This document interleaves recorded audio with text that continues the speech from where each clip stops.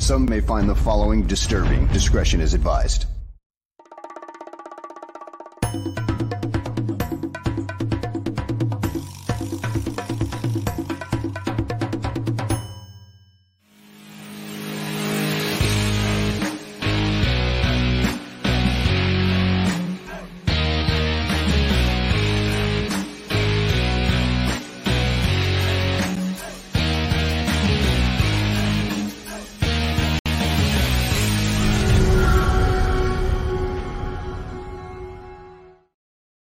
Welcome, everyone, to GTF Gabriel Talks Football. My name is Aldo Gandia. Just a quick programming note. This is not the only live Chicago Bears-themed podcast. We have one tonight at 5:50 p.m. Central Time. It's the Willis Twin Towers podcast. They will be talking lots of Chicago Bears, and they'll also be talking to their guest about the Notre Dame Fighting Irish. So that is a must-see. And then on Sunday morning, get ready for the Bears game with the Barfly Tailgate Show, 9 a.m. Central, and then we'll have continuing coverage of the game throughout the day right here on the Barroom Network. And then Greg and I will be back on Monday to discuss the game. Speaking of Greg, let me bring him in now. Greg Gabriel, how are you, my friend? I'm getting better, slowly but surely. Good to hear. Good to hear. You look great. But I may make cough a few times, but nothing I can do about that. Absolutely not. You cough away, and if it bothers my ears, I will mute your microphone. No, I'll just say mute me. I'm going to cough. Okay, that sounds good. This is a special show, Greg, and it's a Q&A show. And I probably before I sent out the tweet on X, the post on X, I should have probably put some criteria to some of the questions. Should we talk about that a little bit at the start of the show? Sure. Let me ask before you do that. We had talked about doing those wide receivers too, or do you want to save that? Let's save that. Okay. Yeah. But I want to talk about why we're going to do it. You know, it's a kind of like an exercise we did when I was working with the Bears. I want to explain what we did. Okay. So do you want to do that now, or do you want to do it when you can do this, and then we'll talk about it. Okay. So, some of the questions, there are questions that nobody can answer other than the people at Hallis Hall. So you might have phrased a question that is asking Greg to speculate on something. And that, of course, wouldn't be fair to Greg. We might be able to rephrase the question and ask it from a theoretical standpoint. And then there were some other questions, Greg, that perhaps you don't want to get into because it would be unfair to certain people. Can you explain that? Well, right now there's 5 games to go, and Matt Eberflus is the head coach. Okay. Regardless of what some people want to write in the media and what other people want to say on the radio, he still has a job. And until that changes or it becomes 100% obvious, because there's no way it's 100% obvious right now. There's a lot of people, in fact, listening to Wannstedt yesterday, and Wani goes, I think he saved his job already. But that's his opinion. Okay. And that's all it is right now, is opinion. And having been in the business and had to listen to some of that stuff while sitting in Hallis Hall, I didn't like it, because a lot of times it's bullshit, because what's going on, and you can't come out with a statement every day. Once you come out with a statement once, you're giving in. You gotta answer every single statement or rumor or theory that comes out going forward, and you don't want to do that. You just shut up. Right. Well, and that could lead to my first question that I have for you. Okay. And this is about arguing at Hallis Hall and at the 31 other headquarters for the National Football League. And I'll give you a hypothetical, sort of. Earlier in the season, you were done with Justin Fields. You said, I have seen enough to know that this guy is not the answer. And then over time, you said, well, wait a minute, I'm changing my mind because I'm seeing more and more issues with the offensive coordinator, or how, I don't know if you worded it precisely that way. Well, but I'm seeing. I had the issues with the play calling. Okay. Like what, nine freaking screen passes or something like that last week. And now Yes. I'll tell you what I don't like. And I guess Getsy talked yesterday, and he kind of threw Fields under the bus. And it's not the first time he's done it. And, about, well, these are RPOs, so Justin's got the option. And then somebody said to me on a question on Twitter, yeah, but it wasn't his call to call the RPO that has that option. And, there's truth to it on both sides. Whether we're never going to know if it was a mistake on Justin's part, if he should have handed off versus the screen. But a bunch of those didn't look like they were RPOs to me. They looked like they were flat out screen passes. Totally agree. And different things. And there's just way too many, especially when the other team knows that they're coming. If you times a game in certain moments of the game, that's fine. But to use as a staple of the offense, that's ridiculous. And there's a lot better ways that you could attack all-out blitzing like Minnesota was doing. But that being said, I think where I've come about face a little bit on Justin is that I don't think the play calling does him any service. We've seen some really good games. Yeah. So there's talent there. And I want to say this too. The scheme itself is an excellent scheme. San Francisco uses it. The Rams use it. Green Bay uses it. Houston's using it right now. They all have their own little take on it, but it's a damn good scheme, and it's proven to be a winner. Okay, now it gets, how are you using that scheme? And that's in the hands of the guy calling the plays. Yep. All right. So that leads to my question. Have you ever experienced yourself or heard of a story that you can share with us of a scouting director having problems with the head coach or a coordinator regarding how they are handling a player that they pounded the table for and said, this guy is going to be a good player for this organization, a good player for the NFL, but you are, excuse my language, fucking him up? Well, yeah, but like in any corporate situation, you've got chains of command. So let's say, hypothetically, we drafted a guy and I didn't like the way he's being used. Okay. It's not my job. Lovey was here most of the time I was there. It wasn't my job to go to Lovey. Okay. I'm overstepping bounds. My job is to go to Jerry and talk to Jerry. Then it's Jerry's job to say he can agree or disagree.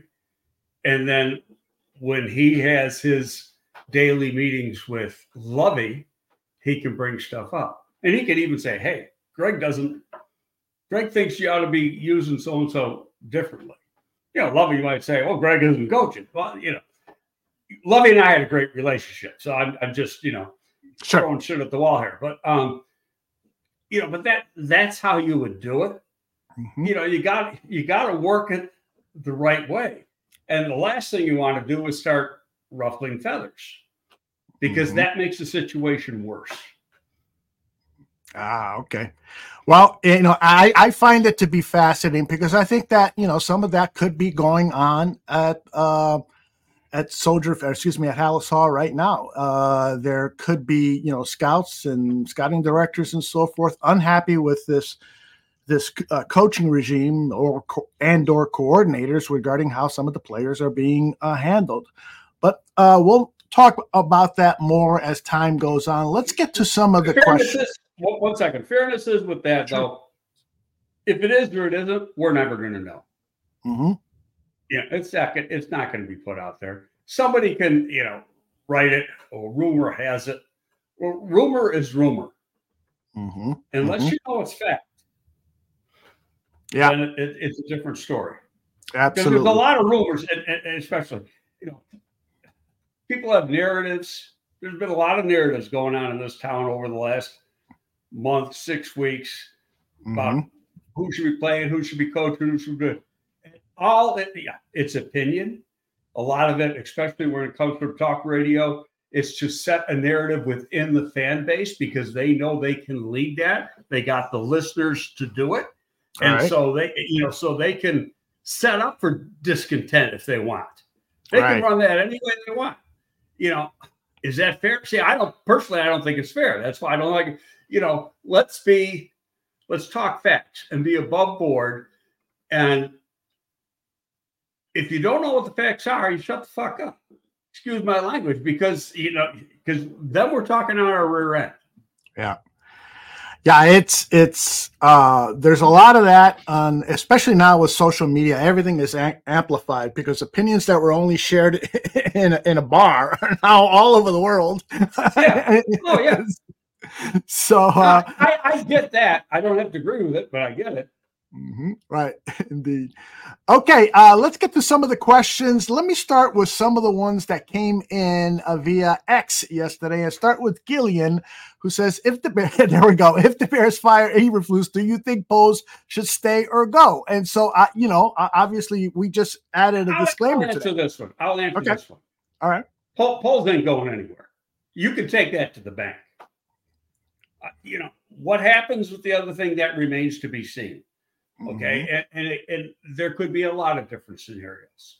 In fairness, there's things you can put on Flus. There's things you can that maybe aren't totally his fault, but he's the head coach. So in essence, it's his fault, and until, like I say, it becomes obvious.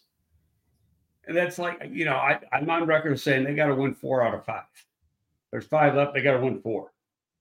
Maybe 3, but I think it's closer to 4, including this week, including up in Green Bay, that, if he wants to save his job. So, but until that happens, it's all speculation. Now, all of a sudden you lose the next 3 games. Well, then I think, it could be a foregone conclusion because then at most you're going to win 6 games on the year. Or, so let's see how that one plays out. But as far as Poles, he ain't going anywhere. And like I say, I think you can take that one to the bank. Well, Greg, isn't there a caveat to what you said about winning against Detroit and in Green Bay? For instance, if the Bears, if it's a 21-20 game and Justin throws a perfect pass into the end zone and the rookie drops the pass or the veteran drops the pass, you're not going to blame that loss on Eberflus, what I'm saying? And in other words, how many times does a game actually get down to one play? Yeah, no, rarely. So you can go back. I'll give you a perfect example. In Super Bowl 25 against Buffalo, we had a 3rd and goal or something on like the 3-yard line. And Otis Anderson took it in for a touchdown, which would have taken the field goal attempt by Buffalo, would have made it mean nothing, even a touchdown for them, because we would have had better than a 8-point lead at that point. But there was a holding call on that touchdown, negated the touchdown. We kick a field goal. Buffalo goes down. They attempt the field goal. They did it. But was that one play the difference? No. How about we held on to the ball for 42 minutes for that game and shut down their offense? That's what was the story of the game, was not one freaking play. Yeah. Jeff writes, totally agree with you, Greg. When was the last time a GM collected this kind of capital between draft picks and salary cap health? Poles has done a good job in terms of the rebuild. He's made some mistakes, like every GM has made mistakes. There's no virgins in this world, trust me. They all make mistakes, and some are going to be bigger than others. You know what? But you got to look at the whole body of work, and you look at his plan. His plan is a good, sound plan. The way he wants to do it. What cracks me up, and we'll get into it as we get closer to the draft, is how many people keep pushing for certain positions for him to draft. And when you look at he spent his whole career in Kansas City, and you look what Kansas City did and who we learned from, they ain't doing with that. That's not his philosophy. And he's already shown it in 2 drafts. Yeah. Jordan makes an interesting point here. What a shame for Greg, though, and others in a scouting department. They watch players constantly being asked to move and play out of position. Hester played cornerback and wide receiver. Olsen was traded away. And then he goes on, GM is supposed to buy the groceries, and his scouting staff is supposed to point him to the best brands and types of groceries. The coaches are the chefs, and they are missing those groceries, ingredients. Okay, what do you think? I want to answer that. First of all, let's go to Devin. Devin was drafted to be a DB. Devin had played some running back at Miami. And let's be fair. Miami didn't know what the hell to do with Devin. He was a very talented kid when he had the ball in his hand. Great punt returner. Some of his punt returns at Miami are just like historical. They're so freaking good. They're highlight film. One against Duke was outrageous. But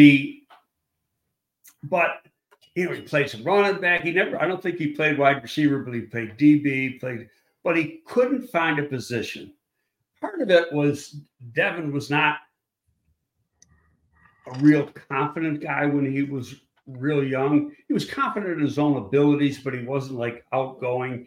And I'm not going to say he was in a shell, but we learned through doing our research that, is that old saying that you got to coach every player alike?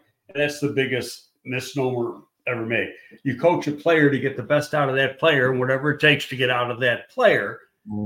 And, with Devin, you had to put your arm around him and love him. Yeah. You did not get in his face and holler at him. You got in his face and hollered at him. He was going in the tank. So, and we got the best out of him. Now, what happened was, he was like a returner in like the 5th corner as a rookie. But because he was the 5th corner, and we had like a 10-man practice squad back then, 9-man practice squad. Some of the guys, these backups, had to play for the scout team another position. So Devin was a wide receiver on the scout team when our defense was practicing.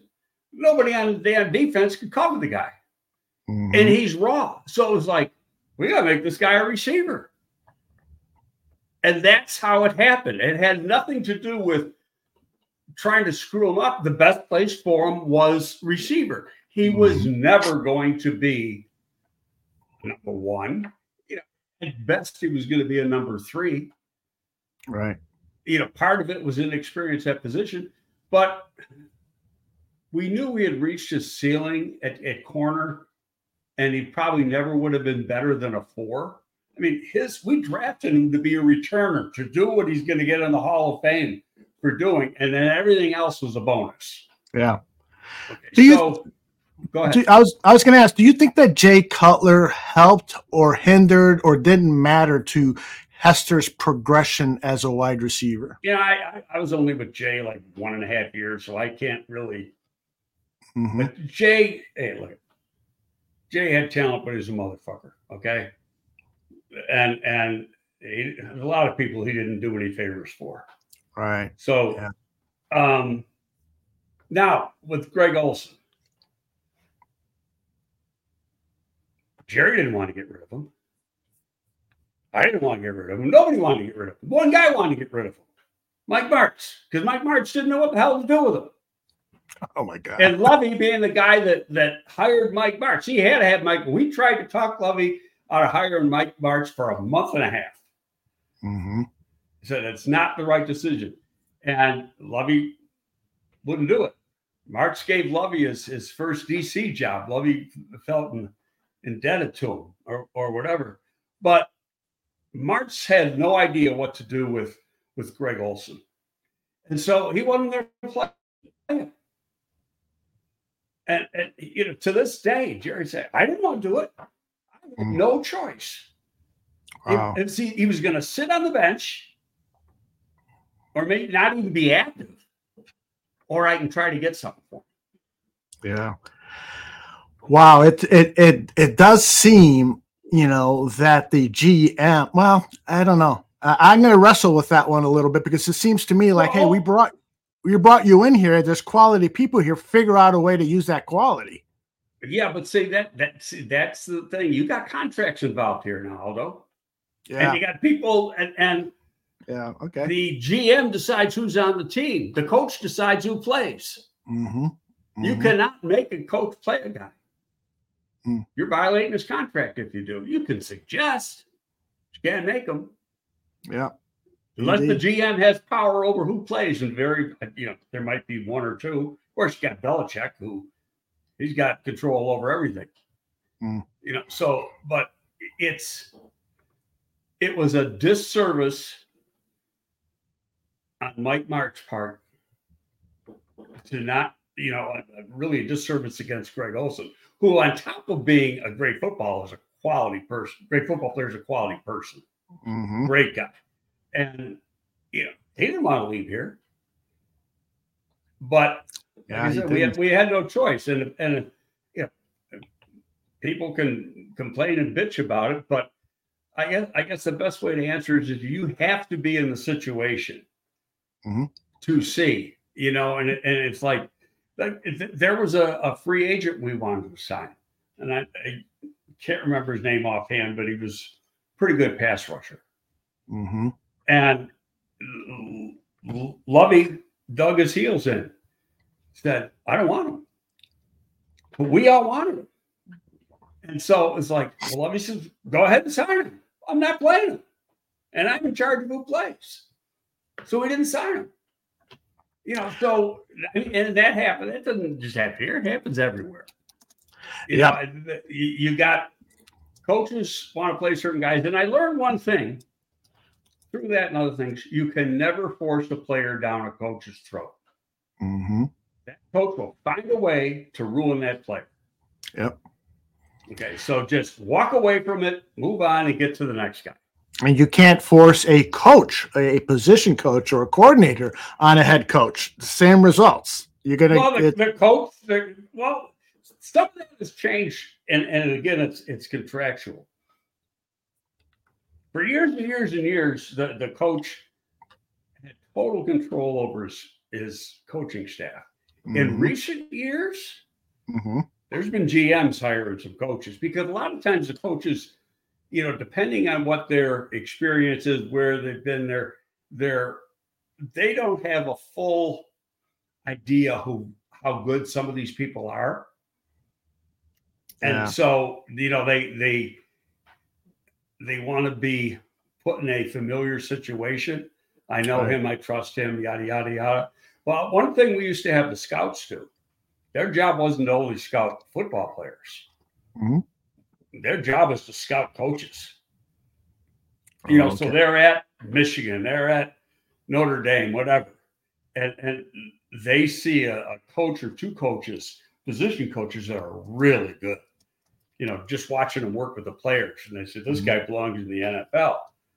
Then you keep track of that. You write a little report, and we have it. Guys, and then you start to do research on it so that if a position job opens up, you can say, hey, talk to this guy. We got some good reports on this guy and how good he is. Okay. Good stuff, Greg. And we've got several more questions here. Let me go to Baba Black Sheep. Last night on Twitter, he wrote, who is your favorite Bears that you helped to draft and why? Baba Black Sheep wants to know. I fall in love with all of them. I mean, there's a lot of work that goes into a draft, which that can bring up where I was going to, we're talking about the tape, with the wide receivers. Right. What we used to do going into the draft, say for the final month, We get into April, and before the scouts came in for meetings, every afternoon, Jerry, myself, Lovey, the coordinator on that side of the ball, and the position coach would sit and watch tape. Now, back when I came here, and actually the whole time I was here, nothing was digitized. It was just starting to get digitized when I left, but everything was on beta. Okay, so, and now, you can do things so much more quickly with everything being digitized. But back then it was on beta. So we used to make what we call time codes. And, for lack of a better term, you could say it was a highlight film, but it really wasn't a highlight film because it had highlights and lowlights. So when I'm watching a game, let's say I'm watching Michigan, Ohio State, and I'm doing the players, when I see plays that I like, let's say I'm doing an offensive tackle.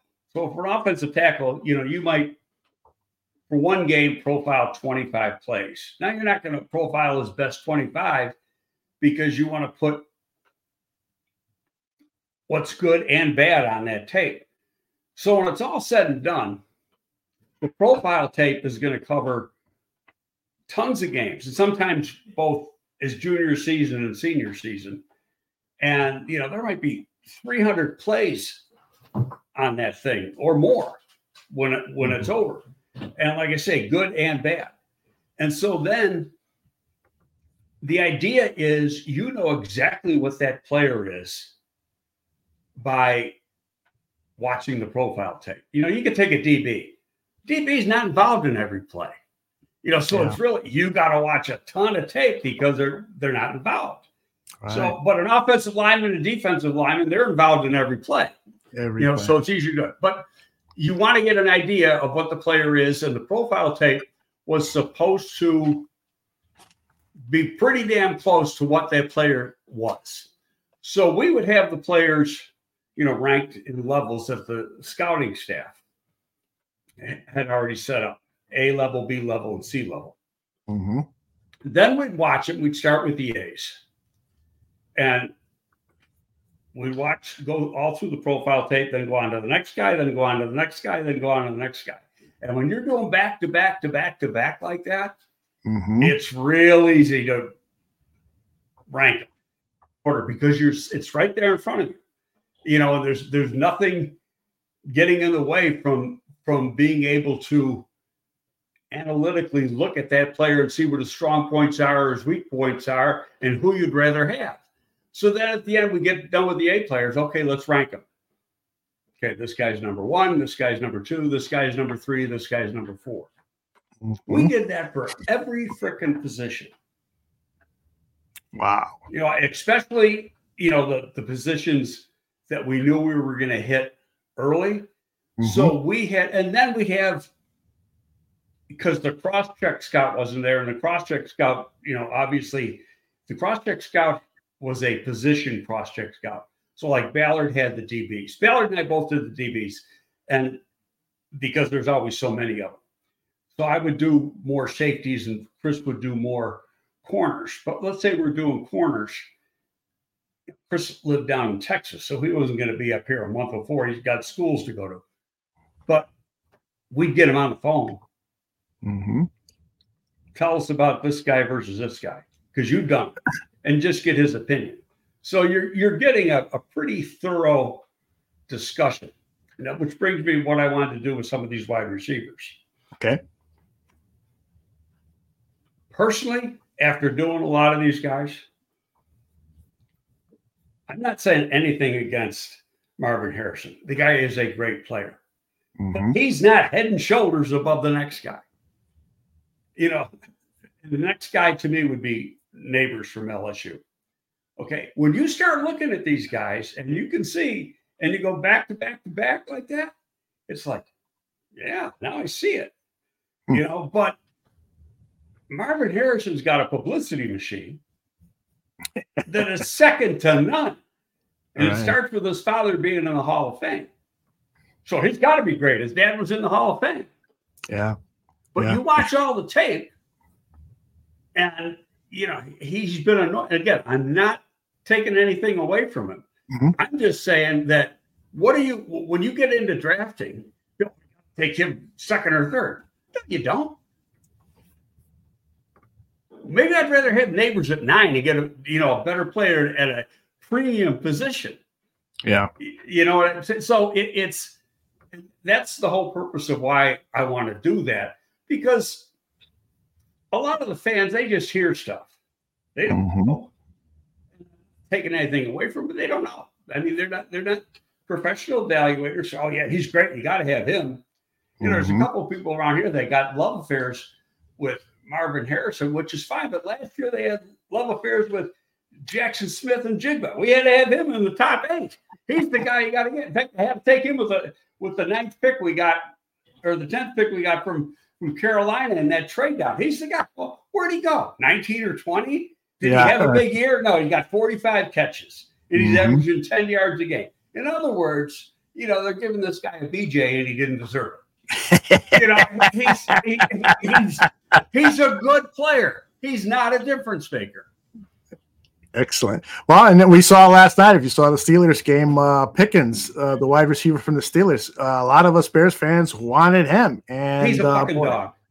He really is, man. A talented dog. But yes. You know what? When you do the research, and that's why you hire scouts, that to go out and find out. You can have Georgia coaches jumping on the table for this kid. He's disruptive. He's selfish. He's an I be my guy. And that one play, I didn't watch the whole game, but I turned on and I watched. They showed his effort for blocking. He stood at the line of scrimmage. And Deontay Johnson did that a couple of games ago. So you got to wonder, have they stopped listening to Tomlin? That falls on it does. Well, falls on the receiver coach first, but Tomlin should be all over the ass of the receiver coach. Yep. When you get that kind of effort, that's not helping your run game. Compare that with, you can say what you want about Flus and everything, but look at the effort the receivers here give at the blocking game. Yeah. All right. We got a lot of questions to get to, so let's go to BT9. Greg. Yeah, I love that. If Vlad threw the edge out of UCLA, passes his medicals, do you see him worthy of a top 5 pick? And do you see him as one of the best pass rushers since Bosa? This is a great question, Greg, because I've been wondering that too. I've started playing around a little bit with mock drafts just to get familiar with some of the players that are available. I'll do the research on players. And to me, Latu seems like the best. Hands down. Yeah. Not even close. Is he a top 5 talent? Absolutely. Ooh. The big question is, does he? And it's a legitimate concern. But reality is it really or should it be a concern? And this might take me a couple minutes to explain. He played his freshman year, 2019, at the University of Washington. Ball practice in 20. He hurts his neck. He's got to have surgery. So he's going to miss the season. 6-7 months later, I guess he still had numbness. And I got numbness in my leg where I had my Achilles surgery and my knee replacement. And it's years later. I mean, that's nerve situation. And I guess when you get as old as I do, nerves don't recuperate as fast as with a young guy. But anyway, because of that, they would not pass his medical and would not allow him to play football again at the University of Washington. So then, he sat out 20 and he even sat out 21. He was like buying in, but then he gets into 21 and he's feeling really good. Like this. So it's like, I'm going to transfer. Or, beginning of 22, he transfers in that spring. He transfers to UCLA. So he goes through practice at UCLA the whole fall of 22, spring and fall practice for the 23 season. He hadn't missed any time. He hadn't missed practice time. He hasn't missed game time. He hasn't gotten hurt. He's been productive as hell. So one of the criteria a lot of doctors use is, has he played? Right. And he's played. Has he missed time because or had a recurrence or anything? In this case, nope. So that will play big into whatever the evaluation. Now, the biggest thing will be, probably within an hour of him getting off the bus at the Players Hotel in Indy, he's going to have an MRI on his neck. And that MRI is going to go to 32 doctors. And they'll probably be, now, there might be a team that brings a spine specialist with them to the combine just for that particular guy because he's so good. There probably will be a spine specialist there. But the bottom line is 32, it's like grades in a draft. 32 teams aren't going to have the same grade on him. Some are going to say he's good to go. No restrictions, take him whenever you want him. Others are going to be, I don't know, red flag. And then there could be others say, well, I don't want him, hurt his neck and get paralyzed on my watch, being more of caution. Well, you know what? That can happen to you or I. You get hit right way. It doesn't have anything to do with the other injury. So because of my experience with how the people deal with injuries and how the doctors look at them, because a lot of times doctors look at them, when they come up with a prognosis, they're looking at what they already know from previous experience, say with a similar type injury. So they use that. But I think it's fair to say he's going in the first round. Somebody's going to take him pretty damn high. How the Bears are going to feel, I don't know. I guarantee you they're going to bring his ass in, and he's going to go to some specialist who's the best in town with that type of thing, and they're going to come up with an idea and a prognosis and say he's either good or bad. And you know what? And there's going to be reports. You can he's fine. He passed his physical. Rappaport will put it out, or Schefter or somebody like that. All right. Well, you know what? Yeah, they got that from one team, and one team said he passed their physical. That does not mean the other 31 teams did. Exactly. So you got to be. That's the publicity hype machine, and you got to be very, very careful. There's a lot of times I've seen where they put out, oh yeah, he's fine, he's good to go, and we got him flunked. So no, he's not good to go for every team because I know he's not good to go with us. That's good stuff. All right, back to our questions. Let's see. The Shy Animal. Will the Bears take a left tackle in the first round or continue to stay the course with Braxton? I can answer this because you've said it a million times. Braxton Jones is the left tackle of the Chicago Bears Sunday and for the foreseeable future. And that could be a long time. There's not a person in household that doesn't think he's going to be great. Yeah. And I know that for a fact. Okay. Now, Braxton Jones, and we've said this many times, he's got traits that first rounders have. Mm-hmm. He's over 6'5". He's got 35 and like a half or 35 and a quarter inch arms. That's exactly what you want. Was real strong in the upper body. Great athlete. He ran 4.89 and 315 pounds or 314 pounds. Guy's an athlete.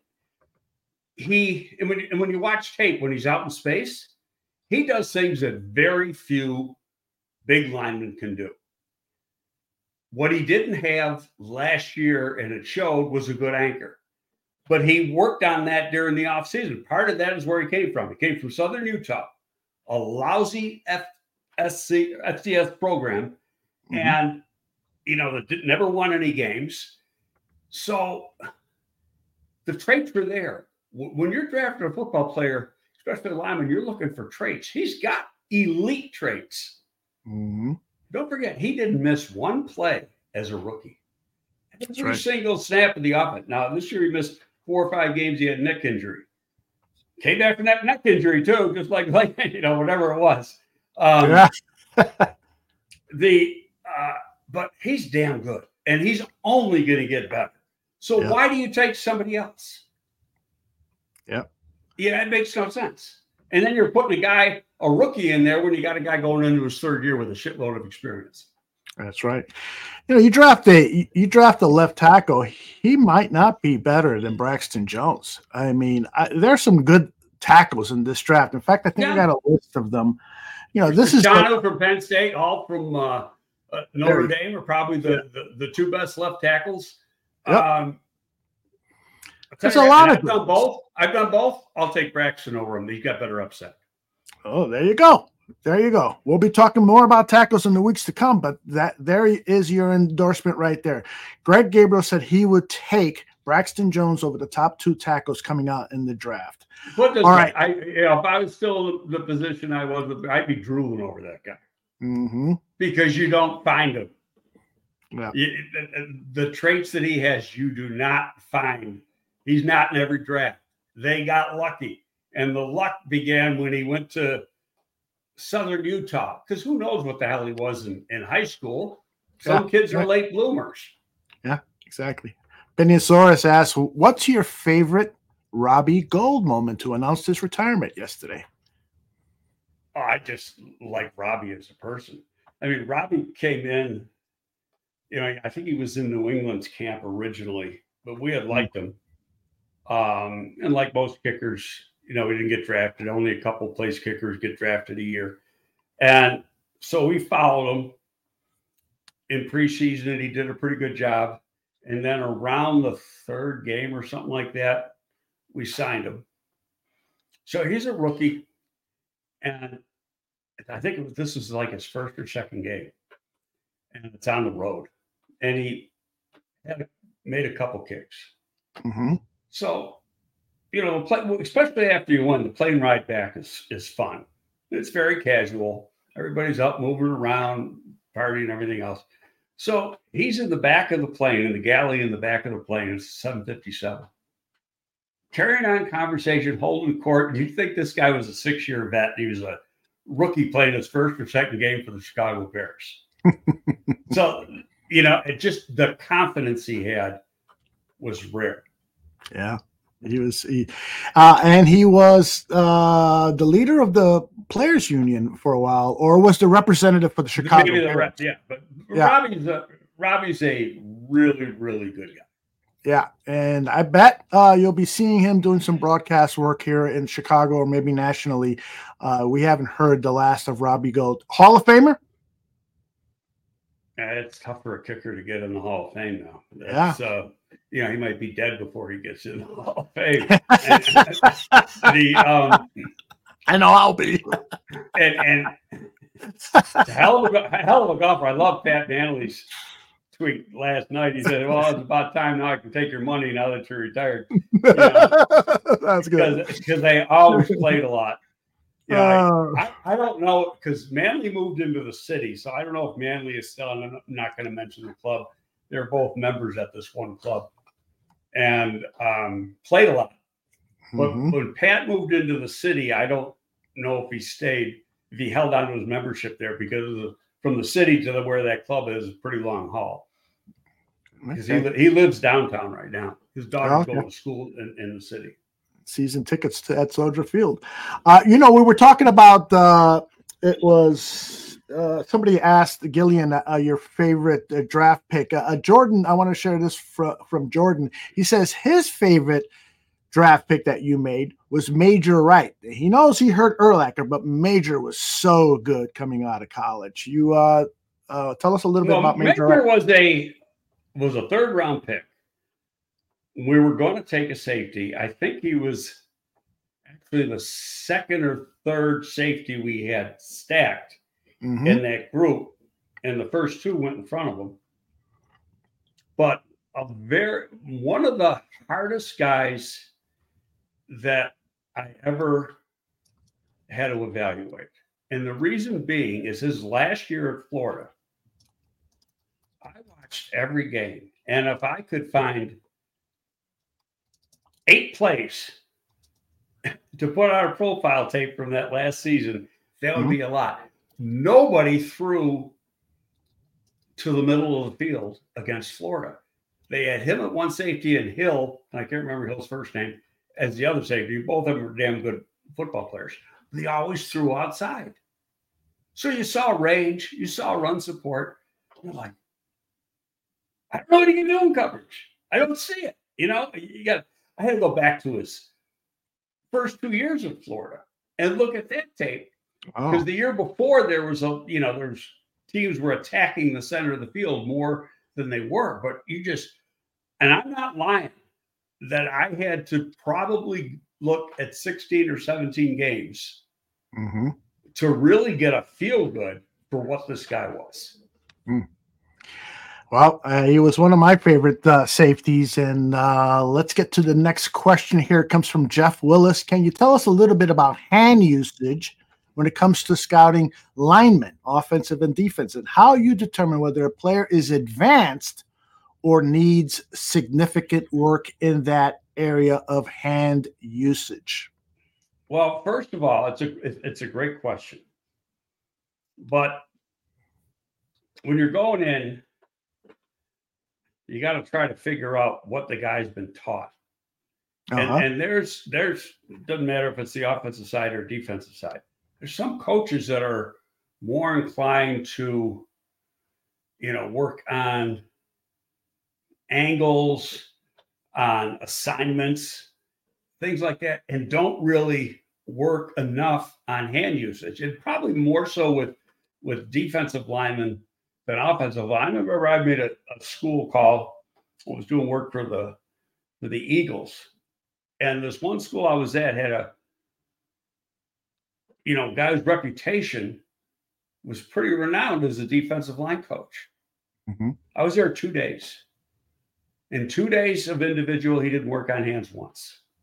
Ooh. And that just jumped out at me. Yeah. Because the guy, so what I'm getting to is I try not to downgrade a guy, an offensive or defensive lineman, for hand usage, because he might not have been taught how to use his hands correctly. And it's something that is very coachable and can be taught. And a great example, Rod Marinelli. Rod Marinelli is huge on hand usage. He spends the first 15 minutes of every practice, or the first part of, say the first half of individual, with nothing but hand work. And pre-practice, you better be working on your hands. When it doesn't count, you better. I mean, he just drilled it into you. You had to use your hands. You had to use your hands, and all different ways you use your hand. And our guys were damn good using their hands. So it is a coaching thing. So if you see a guy that doesn't use his hands that well, the first thing you got to think, what was he being coached? Now, I'll give you an example. Jerry and I were watching film. It was like lineman from Cal, offensive lineman. So I think he was a right tackle or something. And he might have been an inside player. I don't remember where he was. But anyway, he'd set and he'd put his hands out like this right away. And Jerry, big dog, he can't use his hands. Look at that. So, Jerry, look at the other 5 guys along the line. They're all doing the same thing. Can't knock him for doing what he's being told to do. Excellent They bring him out like this, and then he'd bring him in here. Well, that's terrible. That's terrible. You want the guy to come out of the stands and be here and punch from here. You don't want guys going like this. But it's, in its proper placement. You got, depending on what you're doing, you're going to have like one hand here and another hand right here or whatever. But some of that is advanced. And if the coach doesn't teach it, how can you possibly downgrade the guy for it? Now, if he's really good, then you upgrade him. And there's a kid I do for this agent I work for, and he was only a freshman. And this was I did it, might have been earlier this week or last week. I just said, his hand use for a kid that young was really advanced. So some of it was instinctive, or the guy has watched a lot of defensive linemen and just, knows what he wants to be. And it's sunk in because he was pretty good. But I hope Mr. Willis accepts that answer, because that's the best way I can do it. You got you got to take it for what it is. You can't kill a guy if he hasn't been coached. Yep. Wow, it was great that you observed, that you noticed. You got to look at the talent with offensive linemen and defensive linemen. A lot of it is about the natural traits. Can an offensive lineman bend? Does he have good feet? Does he stand up when he comes out of his stance, or does he gradually come up? When you got the end zone view, what's he look like in his stance? Is he real comfortable sitting in his stance? Does he get down low, or his legs all bowed out, which means he's tight in the hips and knees and maybe even the ankles? So you got to look at all these little things, but you got to have the natural traits to work with. And then you add it with the advanced coaching that you're going to get in the NFL. I've got this sudden urge to evaluate tape now of offensive and defensive linemen. I love it.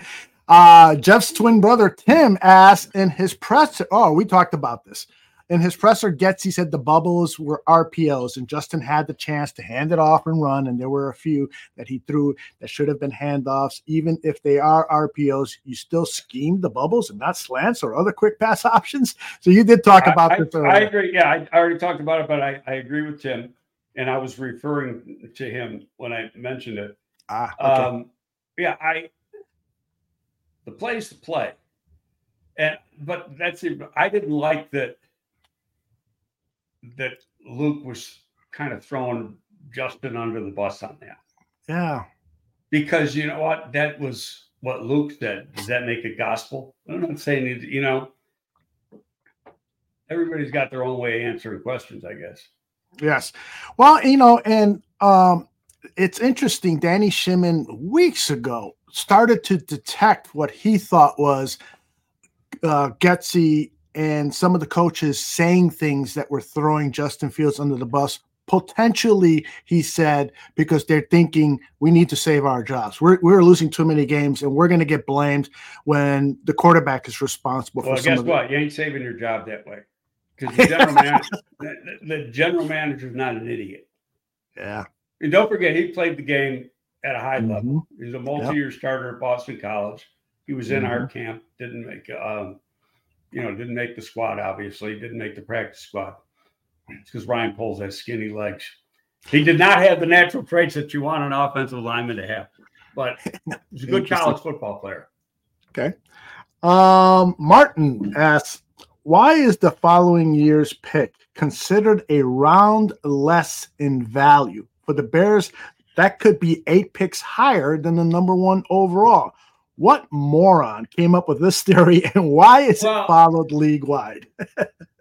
When you're doing a trade like with the first round, that you throw that out. Because if you're getting a first rounder, you're getting a first rounder. And in the case of, when the Bears made that trade with Carolina last year, they didn't know that pick's going to be the first pick. They got right now 5 games to go. They got a 2-game lead on that first pick. It's almost a lock now that it's going to be not quite, but the New England and Arizona have each won 3 games. So now, it's getting close. Another couple of weeks, you're going to know it's a lock. But generally speaking, like when you're talking 3rd round, 4th round, something like that, then you're getting to get that pick a year later. Right, it's a little bit discounted because you're not seeing them now. You're seeing them a year from now. So a 3rd next year is like a 4th today. Because I'd rather have that 3rd, or I'd rather have a 4th today that I know I can get a good football player with, than where I don't know where the hell that 3 is going to be next year. Yeah. Exciting times coming. Even Sunday's game I'm looking forward to. Let's win this game. All right, I got more questions for you, and let's go to this one. Greg, can you explain how the draft trade value points system works if the Bears were to trade the number one pick? And here's what I did, Greg. When I saw this question, I went and looked for a chart with the trade value. Now, I picked this one only because it aesthetically looked the best of the ones that I picked. It was produced by the Huddle Report. And so these are all hieroglyphics up on the screen because the numbers are so small. They're all the same. Right. But when you're trading for the number one pick, well, first of all, that is not the trade chart is not an absolute. It's a guide. Right. Okay. So it gives you like a base point. Uh-huh. When you're dealing for the first round, the first pick in the draft, second pick in the draft, now it becomes more of a market thing. Who wants it and what are you going to pay? So you throw the chart out the window, it means nothing on a trade like that. So, but if you go back and you start looking at trades as you get into the draft, they match up pretty damn well. So but I always have it with me when I'm watching the draft now. You just want to see if it's close. If you're, depending on where the picks end up, if you're a few points off, so what? Because number one, when you're trading to get a pick, the player, you already know who you're getting. You're trading for that pick to move up to get a particular player. So that has value to you. Right. What's interesting here is as I look at this chart, the Bears, if they do end up with the first overall, that's 3,000 points. Right now, the Cardinals, who have the third pick, their value is 2,200. So it's 800 points. So they'd have to come up with they'd have to come up with another one. Right. So like a mid-round one, but because you're going from 3 to 1, you got to pay more than that. Gotcha. Because I know that I believe Arizona has 2 first-round picks. They do. I think right now it stands at around 18 or something like that, but that'll change. Yeah, right. The only one that's not going to change right now, I think, is Carolina. That's just about a lock. Yeah. So it actually is at 22. So if you were to trade, if you were to trade, that would be 780 points with the 2,200. You would actually have to add something on that trade if you wanted to basically get both first round picks from the Cardinals this year. It's an interesting scenario. Yeah. Well, first of all, you're gonna know who you can get at 3. And if I know polls like last year, he originally wanted to trade in his head. He wanted to trade to the Colts and then down to the Cardinals, but the Colts weren't interested in trading. He wanted to make 2 trades. So, and when he found out that wasn't going to work, then he just went to Carolina. But you got to go back, and I don't have it with me. Houston moved up with Arizona last year. What Houston give up? Oh gosh, I forgot. Yeah, well, that gives you an idea. What. But again, it changes. The chart is a guide, and the value of the players, the perceived value of the players at the top of the draft, play into it too. So, and if you've got 4 teams or 5 teams that want that pick, come on, keep up. And how bad do you want it? Exactly. All right. Let's see. You got one more question here from the Baba Black Sheep is back. Other than CW and DM, are there any quarterbacks you think are worthy of a first round pick? So other than Williams and Drake May, are there any other quarterbacks you think are worthy of a first pick? This guy from LSU, Jaden Daniels, if he comes out, he's rocketing. Oh, he's coming out. He's done. Oh, okay. He's done. He's used up all his eligibility. He's pretty darn good, and really, I think really progressed a lot from last year to this year. Mm-hmm. Now, it doesn't hurt that he's got 2 first-round caliber receivers, but you still got to get him the ball, and he's deadly accurate. There's a lot of people that really like Nix. Mm-hmm. Nix has played a lot of football. I think he's been a 5-year starter now between Auburn and Oregon. Mm-hmm. There's people that like McCarthy. I'm not as high on McCarthy and some others, but I don't think McCarthy gets out of the second round. But you just look at the history of the draft in recent years. How many quarterbacks go in the first round? There's going to be 4 or 5. That's the way it is right now. And people overvalue the position because I got to get one. And I'm not waiting, because if I wait, I may never get one. Mm-hmm. Yeah. Okay. Good stuff. Let's see. Got more comments. Gillian asked, back to the wide receiver. You think that the Bears are going to target a wide receiver early in this draft? Let me ask you this. How early? Let's say the Bears move down to the middle or late first round with one of those picks. Do you think they might grab somebody like a Keon Coleman, who is probably going to be drafted in that round, in that area? Yeah. I do not believe, looking at Ryan Pohl's history and looking at the history of who he's worked for, because I already did the exercise. Mm-hmm. Kansas City has never drafted receivers in the first round, not since Andy's been there. And actually, and so going back, and they didn't when Pioli was the head coach. Or head coach was the GM, and that's who Ryan started with. They've taken receivers in the second round, but they've been both the times they've been in the 50s. Mm-hmm. Okay, so Andy himself, having worked for Andy for 1 year, he's not a big believer in taking a first round receiver. Okay, it's a very, very, very important position, but it's not a premium position. And when you're a team like when you want to use, let's say you wanted to use a 3rd or 4th pick in the draft on Harrison, okay, that's fine. But the team who does that could trade up for that because they perceive him as the missing link. He's the guy that's going to put us over the top. The Bears haven't reached that position yet. Yeah. And they've got too many other areas that are considered premium where they would do it. I don't care. I can upset all of Chicagoland. I don't care. I will say right now that the Bears end up drafting in the top 4. They will not take Harrison.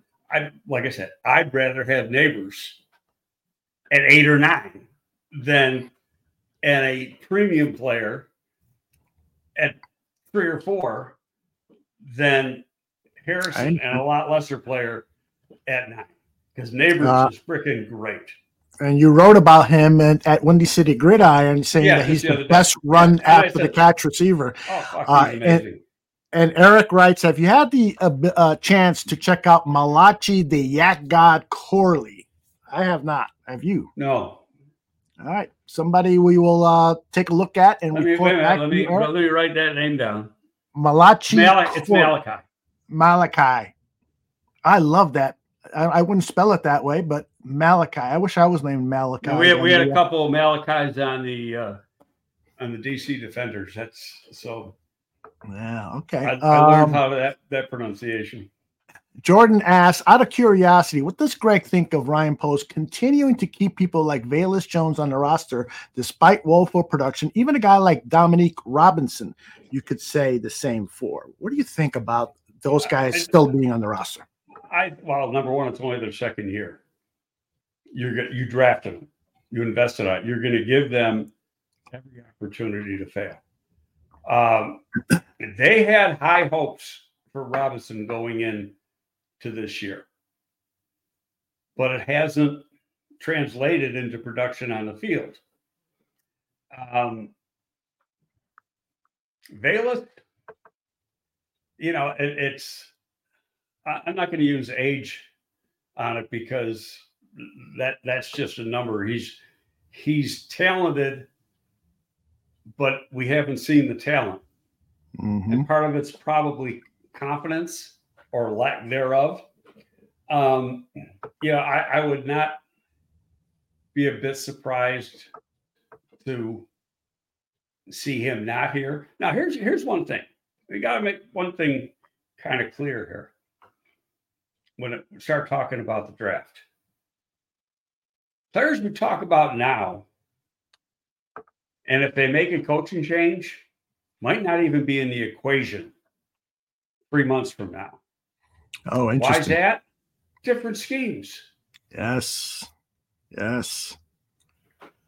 But there, one of the things that you said earlier, I think a show or two ago, Greg, that really caught my eye is that you said on defense, these schemes are almost all complement one another. And so you could take a guy like Jerron Dexter. Yeah, especially when you get into, everybody's playing sub. So they're playing 4 down linemen, 2 linebackers, exactly, 5 defensive backs or whatever. That's true, but when you got your base. And, and I was watching some of that game last night. And now, Pittsburgh has looked just awful the last few weeks. And it's like, could Tomlin be in trouble? And then, okay, if Tomlin was in trouble and he was available, would that be a guy you wanted?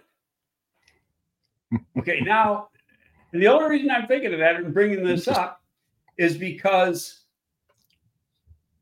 his defensive philosophy is going to be totally opposite of what Flus is. He's a 3-4 guy, pure 3-4 guy. So, the way they use, Sweat would play on his feet like JJ or TJ Watt plays, and even though he's a lot bigger, do they have all the bodies they would need to play that scheme the way Tomlin plays? They got a few. I don't know if they got them all, but then you could see that another interior, if that was the case, another interior defensive lineman would become, a guy that you either want through free agency or the draft. And don't forget, free agency comes before the draft.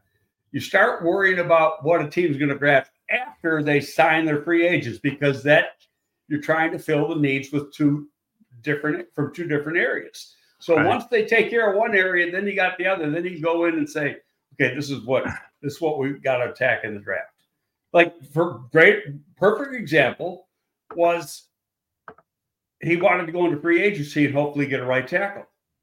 Okay, got more than, and it turned out being a blessing, because McGlinchey, they were okay with the average. They weren't okay with the guarantee. And McGlinchey hasn't played that good.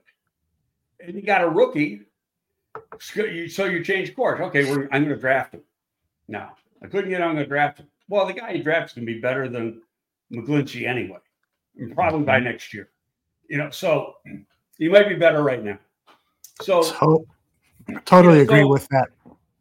So it's that's the best way to do it. You got needs going into both areas, which you don't get in one, you're going to try to get in the other. Somebody asked a question. I'll put it up here on the screen. Greg, would you trade for Mike Tomlin? I'm actually looking up his contract status. It expires at the end of next season. So let's say the Bears decided to move on, and let's say the Steelers said Ryan Poles said, "Listen, I understand you're looking for a head coach. Are you interested in Mike Tomlin? No, send us a second-round pick." No, wouldn't do it, huh? Why? Well, because if they're calling you and saying that, means they're going to get rid of him anyway.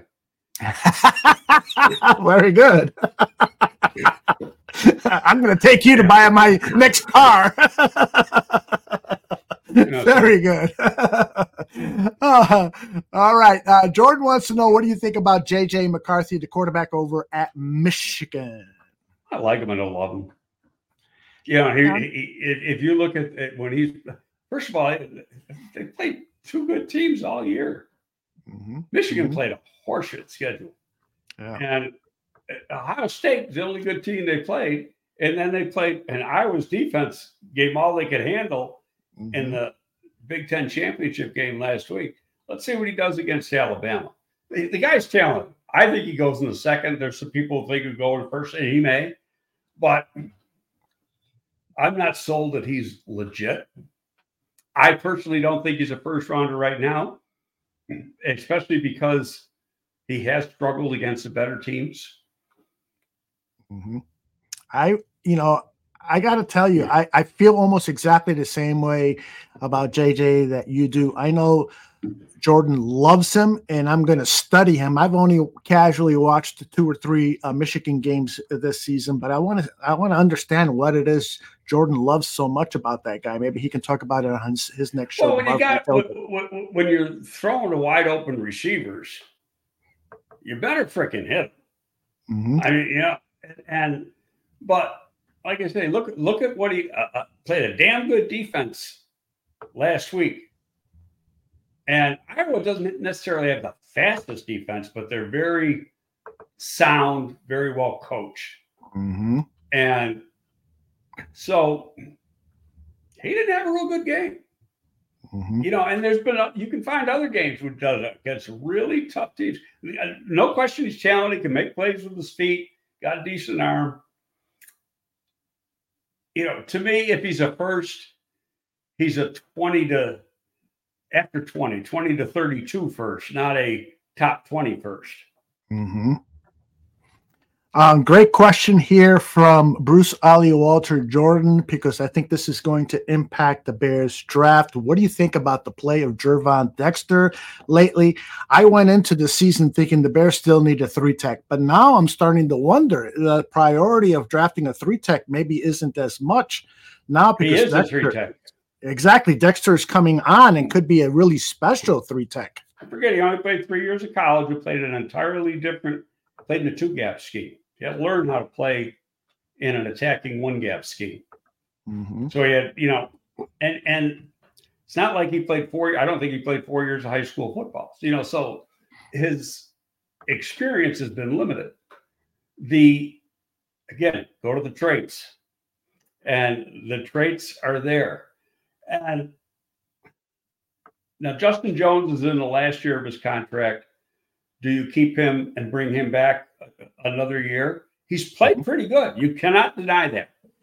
And, the rotation is good. But in saying all that, and I'm getting ahead of myself when I said I wouldn't do it, we got to know, what are they going to be playing next year? Because that could change everything. Yeah. That is fascinating. We'll talk more about that in the near future. In these last few minutes, I want to get some more of our questions because we had so many of them. Leandis, if you can't get a first-round pick for your quarterback, do you really have a franchise quarterback? So he was talking, people in the chat were talking about trading Justin Fields and what you would get for him and so forth. So everyone is kind of in agreement. I've heard a lot of people in the media saying for Justin Fields, you're only going to get a second-round quarterback. So who knows what you're going to get for him in reality? Right. You know what he's worth? What another team will pay for him. Yeah. If you're the Atlanta Falcons, what would you pay for him? I can't answer that because number one, I'm not the Atlanta Falcons. So it's who do they have that in the case, Ryan Pace is the director of player personnel there, so he's got some say. He's the guy who drafted him, and so maybe he's worth a one to them. Maybe he's not. You cannot deny the raw talent. And I'll go back to what I was saying. I don't think the play calling, I'm not going to say the scheme, the play calling, because you can make your scheme fit. You can stay within the scheme and still make it fit the strengths of the player. And I don't think the play calling has helped him. Now, could there be some stuff I don't know? Absolutely. But from everything you see on the outside, I there's a little more to this guy. And I don't like all the noise that he has to go through. This week they're talking to him. The media is saying, well, what do you think about this? You might get traded about it. He goes, I only control what I can control. Well, guess who's making the noise? The assholes that were asking him the fucking question. I love it. Right? I mean, is that the truth? So if I'm Justin, I'm saying, well, if you guys shut up, I don't have to worry about it because you're the guy saying it. They're doing their job, though, right? Am I telling the truth? You're telling the truth, but that's the media's job. They bring up narratives that aren't necessarily true. That is correct. And they end up putting pressure on a player maybe he doesn't deserve. I agree with that. Totally agree with that. Foster has a question about this upcoming game. Greg, with the D-line not up to par in Detroit, do you think we should run the ball more this time around versus the Lions than we did in that first matchup? Well, and got that one defensive lineman, interior guys out. Aleem McNeil. Yeah. Aleem McNeil. Yeah, he's out. Yes. He got hurt. In fact, I thought he wasn't before they put him on IR. I was watching their game last week against New Orleans. He got hurt 2 or 3 different times in that game where he had to come out. Yeah. So you knew that, his days for this week were numbered. So now he's out for at least 4 weeks, and who knows, maybe longer. You got to look at a number of things. First, the weather. Right now, the weather's mid-30s. And dry. Is it going to stay that way for Sunday? That's going to. I think that he's going to try to run. But you know how good your running game is as good as your offensive line can block for that. And generally speaking, this team, at least over the last 7-8 games, has blocked pretty damn well for the run. And you're going to have Foreman back, who I think is the best back they got. Yeah.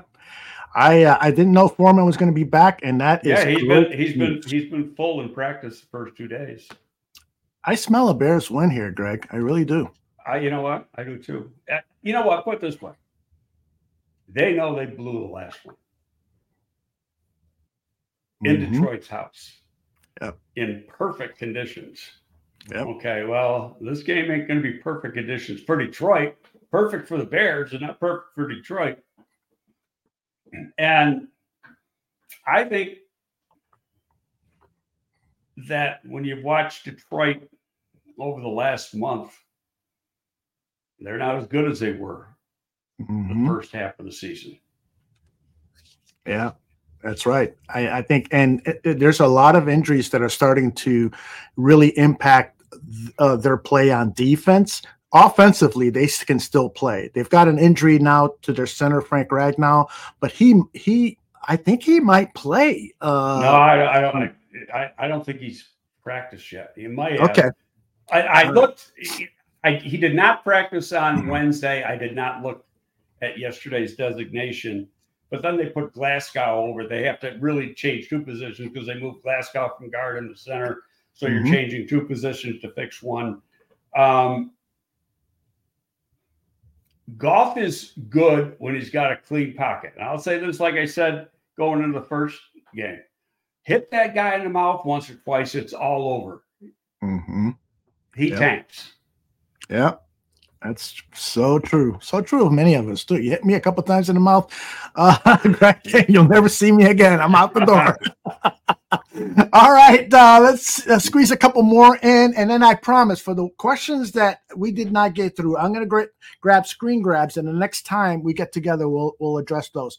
Bear Truth 9 has an interesting question. How would Ryan Post or GMs that you know of, Greg, break down offensive and defensive game tape to make sure that they know exactly what they are seeing to be able to accurately keep coaches accountable? They have people who help them. That's a great question. The breaking down of all of this tape, and you earlier in the show, and I urge everyone, if you've missed part of the show, go back and please listen to the rest because you're going to learn a lot. But if the whole aspect of having a scouting department, it's really difficult to double or in some cases triple check the work of your scouts. But how do you go about quality control? Your scouts aren't doing your own team. Oh, okay. They're doing college players. Now you might have a pro scout, but I go back to when I was here, and it wasn't digitized, so we didn't get to watch the tape until the next morning. Right. Where now you could watch it on, literally watch it on. You can be done watching the tape, depending on how long the plane ride is. You can watch the game 5 times on the plane. Depending on what you're looking for. But Gion's job is to know the scheme and to know what his players or what the players are being asked to do. And, it's not easy you got to review 22 players, both sides of the ball. Right. It takes time. It takes a position coach. That's why I laugh at Pro Football Focus. They come out with grades 2 hours after a game. Give me a freaking break. It takes a position coach, unless he's got like the tight ends, he's only got a couple guys. It takes a position coach who has a good sized group 4 or 5 hours to grade his players. And he knows exactly what they're being asked to do on every single play. So where these idiots at PFF, they don't know what the guy's supposed to do.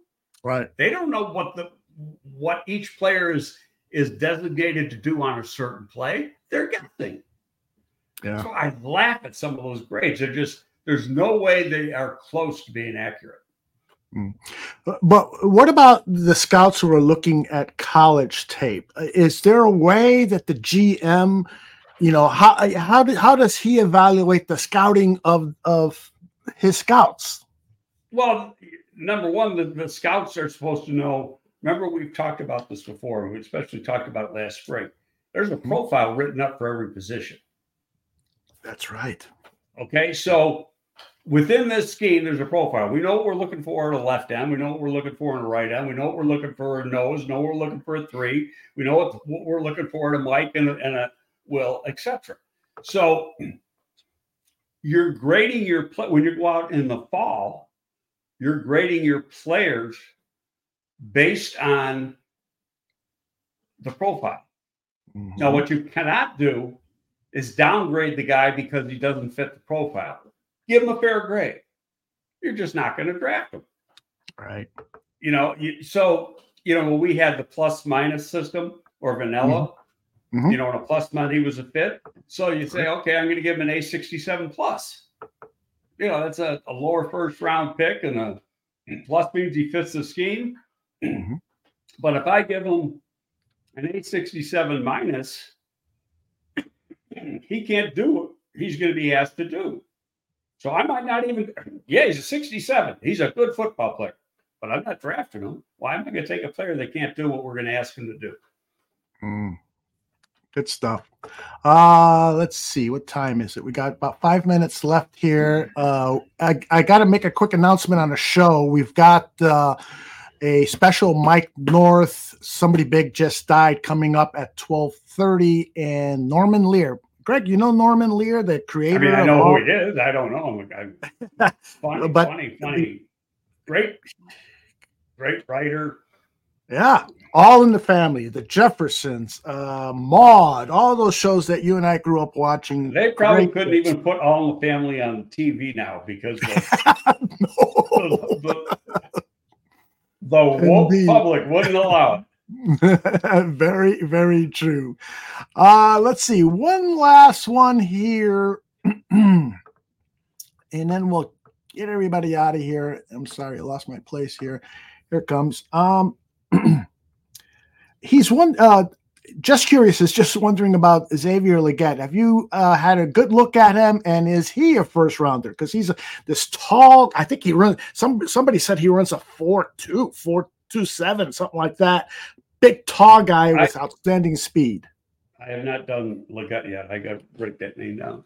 Okay, put that one down, and then let's see. I've done well over 300, but he's one of the ones I haven't done. Mm-hmm. All right. Mike Gibson says, Greg, my thought has been front offices believe in their grading of current players and draft players.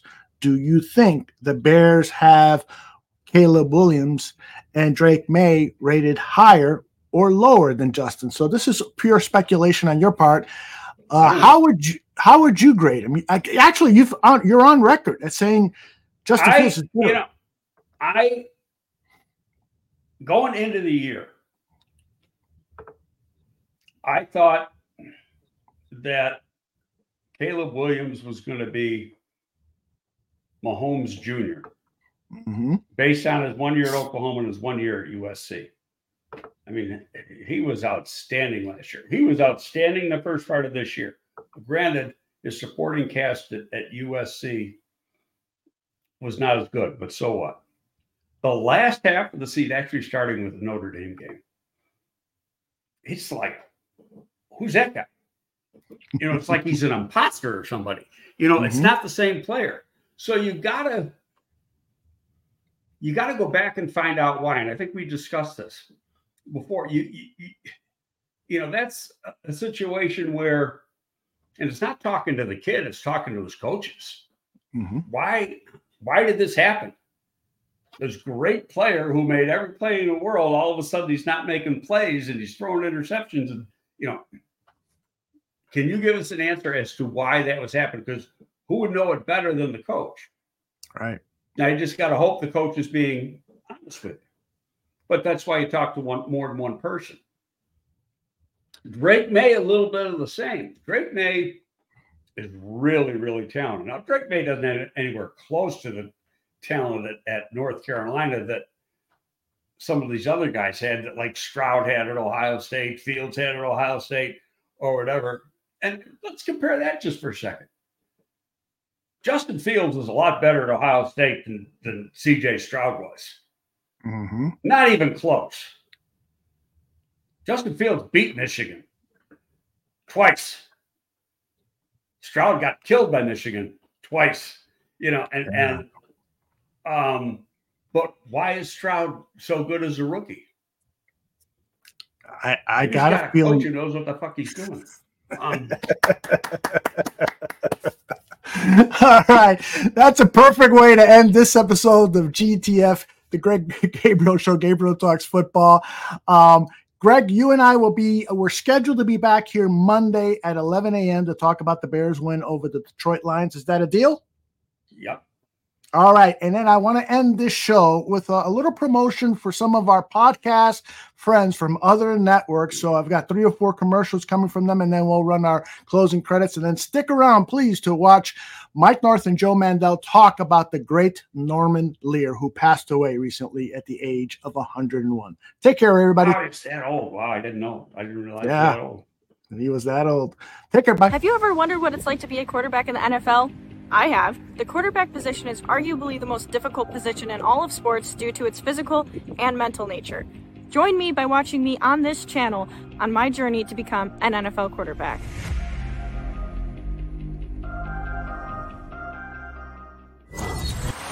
The best Chicago Bears content anywhere. Catch Nomad live pregame 1 hour prior to kickoff, and Nomad at night postgame, and every Friday evening at 7 p.m. Central on all the most popular streaming platforms, and only on the Nomad Network.